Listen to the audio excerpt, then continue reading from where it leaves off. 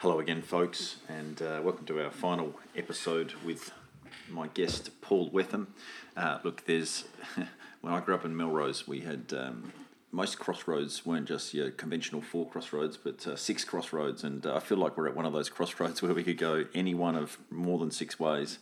But over lunch just a moment ago, the name John Mallison came up a few times, and I mentioned when I was first introducing you, not well, but back in the first episode, I was talking about our connection through a common mentor called John Mallison. Now, if you don't know who he is, it doesn't really matter about the man, but what the legacy he left us and many other men in regard to him passing on his life and in a mentoring kind of way has come up again and again. In fact, even recently, Paul, you've been not rehashing, but reintroducing some of his and relooking at some of his material. And so I suppose to take a bit of a left turn amongst all the opportunities and possibilities of where we could go with our conversation, talking a little bit about John Mallison, the legacy, but the important heartbeat of what he did and his life that he expended for Christ in the way that he did, and what you've learned and what you're learning and what you can potentially even encourage us in.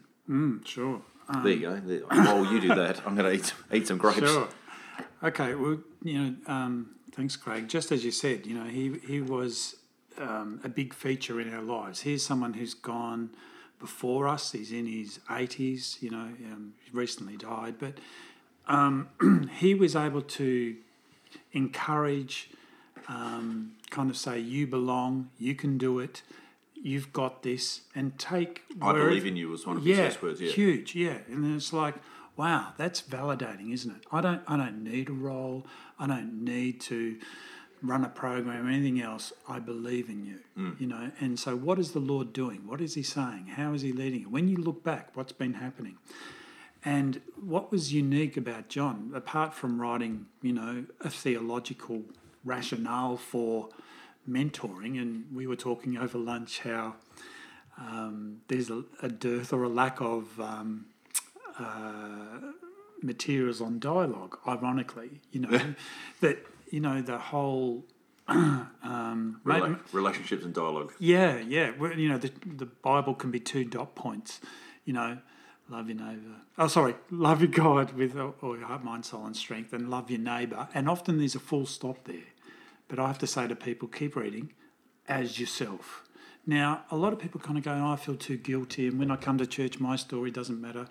Well, really, you do matter. You are a child of God. He's given you unique experiences, and he wants to work through those. So you don't have to kind of leave your life at the door when you go into church. You're actually asked to pick it up. And that, I think, is... that he's working through us is an amazing thing. When you said at lunch, not his story, but your story.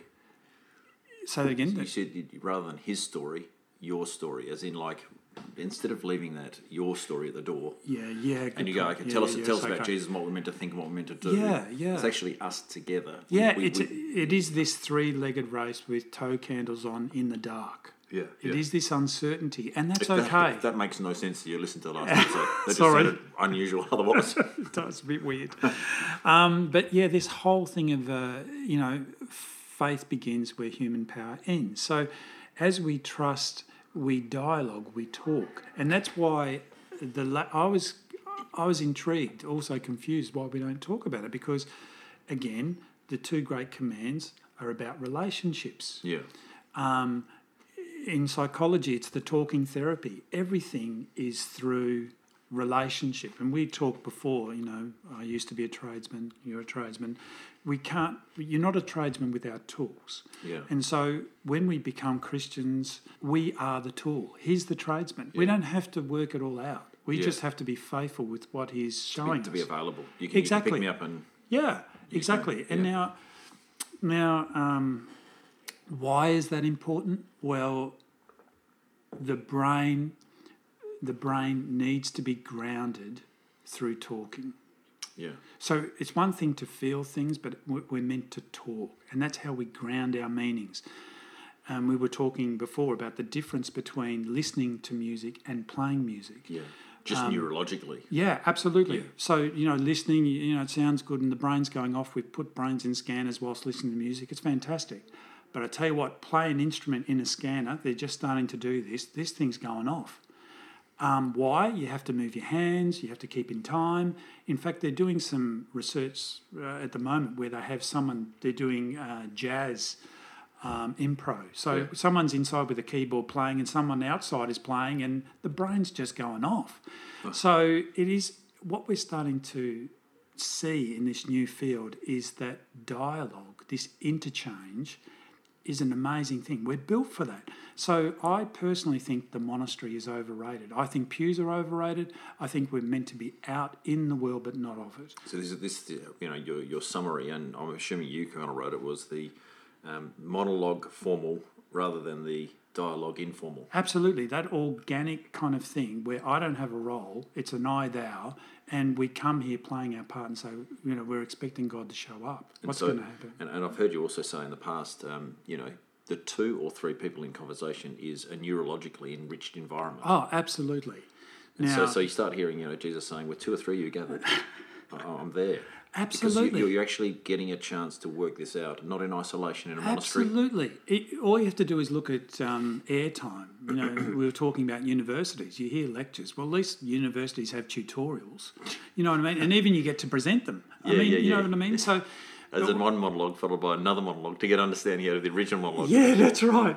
And that's what we're asked to do. These things are carried by stories. As we listen and talk, this exchange, it's knitted in our being. So just think of the difference between someone playing an instrument and someone just listening. I think a lot of conservative Christians, or what we call in psychological research, extrinsic religion, that is, I do all the right things, the nice things, and I show up, and then when I leave church, you get back to the porn or whatever you do. Yeah. When you're intrinsic, you're integrating this stuff, you're wrestling with it, and that's where the mind goes off. Now, okay, let's just think about the mind, because we never talk about mental health in church. It's a taboo area. Yeah. But I want to just quickly just say that it is all about the mind of Christ. Yeah. And we might say Romans, 2 Corinthians or something. Yeah. You have the mind of Christ. Yeah, exactly. And, Ephesians 4, our job is to become mature under the headship of Christ. Yeah. It's all about Christ. It's not about us. Yeah. So again, getting back to that notion of dying, surrendering, absolute surrender, we could look at, that classic verse in Romans 12:2, be transformed by the renewing of your mind. We all say that's fantastic. Yeah. But we forget the first verse, offer yourself as a living sacrifice. That's your true act of worship. It's not a pop song. It's about dying. It's about the Friday, I'm done. Yeah. It's not about I get it and you need to get it too. That's right. If you get it like I get it, you will also be awesome. Yeah, exactly. So each soul is precious and unique, but unfortunately in church rounds we discount that. Forget all that. Leave that at the door. Come and listen to me and I'll feel better and you'll get it in some shape or form. So how does this relate to the John Mallison legacy? Good point. In this simple way, John never talked about giving in mentoring. It was always giving, receiving and sharing. So rather than, what comes to mind when you think about mentoring is, I'd like you to mentor me and you as a mentor will come and give me what I need, and I'll take that away. Like our entitlement, instant coffee. I'm not that good. Will you give me what I want so I'm okay? Well, we actually really. I was only saying before, a lot of us just want to hear what we're meant to do. Yeah, that's right. And because we're stuck. I'll do it. Yeah, because we don't live that uncertainty. So John Mallison is unique, and I believe that's where I feel convicted to kind of take this baton on, because he talked about a 3D mentoring model, which is, I need to receive from someone who's further down the track, older and wiser. Just get together, as he did. Yeah. And he never told us what to do. He just listened and believed in us.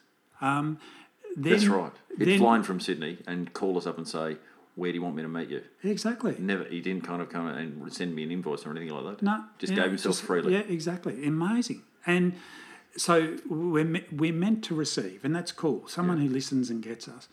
But then we're meant to share. So you know how I told you for 25 years been doing those men's groups? You know, Yes, we come and you like pistons in a car, Yeah, you know, yeah. someone's up, someone's down. You just do life. They're our peers. So Yeah. people of a similar kind of age spiritually and Yeah. physically. And then we're meant to give.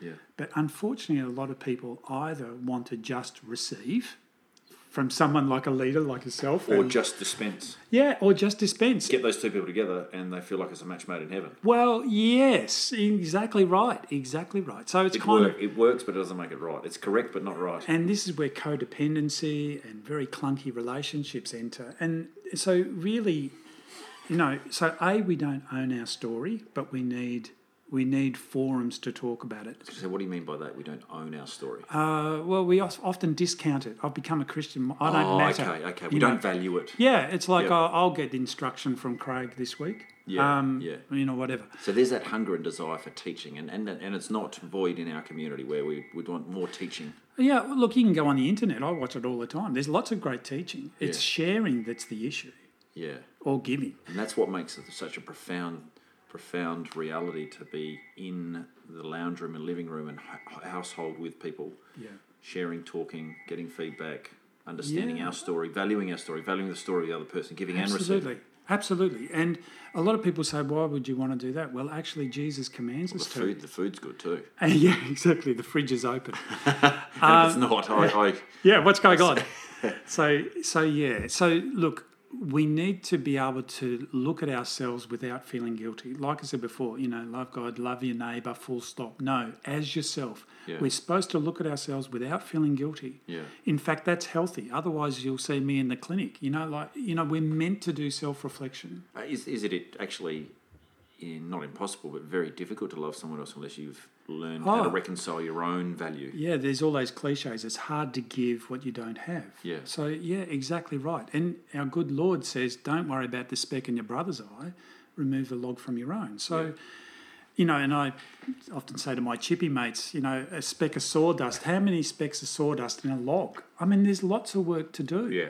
You know, so don't be afraid of looking at yourself and digging into your story. In fact, that's what we're asked to do. We are our story. Yeah. And so the kingdom of God is in us. It's the biggest mystery going, and we are stewards of the mysteries of God. So we're asked to explore that, understand that, and speak from that.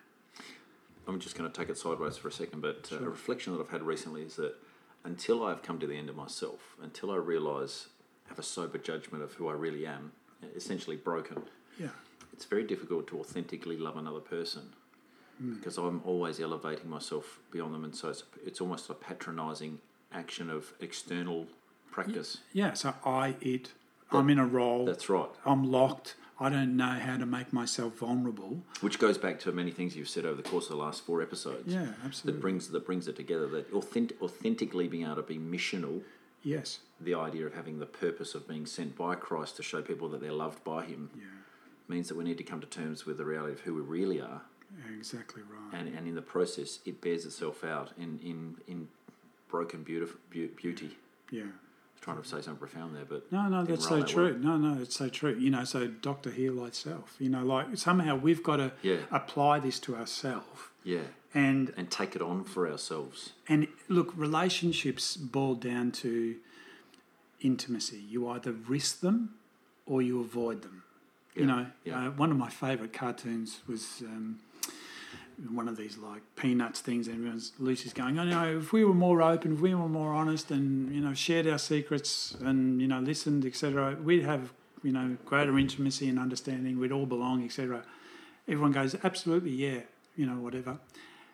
Next panel, who goes first? Yeah. You know, like, we all know the theory. Yeah, absolutely. It's just like, where do I experience this? Now, getting back to John Mallison, that's where we experienced it. That's true. So if we could bottle him, that would be a great thing, but we can't. So actually, to be honest, like I would have been 24 at the time when I met him, and he offered himself in that function in my life at that point in time. Met him down in Mount Gambier at a retreat we had down there. And I actually didn't... It's only like now I'm coming to terms with why he was doing what he was doing. Yeah. You know, I just thought, well, at the time I thought, why would you even do that? Yeah, good point. It seemed peculiar at the time. And yet, I enjoyed and gained significance from the time with him. Yeah, absolutely. So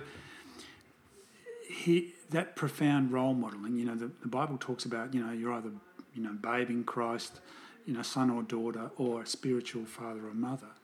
And we're asked to develop that. Yeah. So, we won't get caught with grey nomads living for themselves, but we are asked to nurture and mentor the next generation. But here's the thing, it's not just giving, it's sharing and receiving. So in order to have a sustained kind of life where we're in communication with our Lord, with each other, we need to receive, share and give, not just give.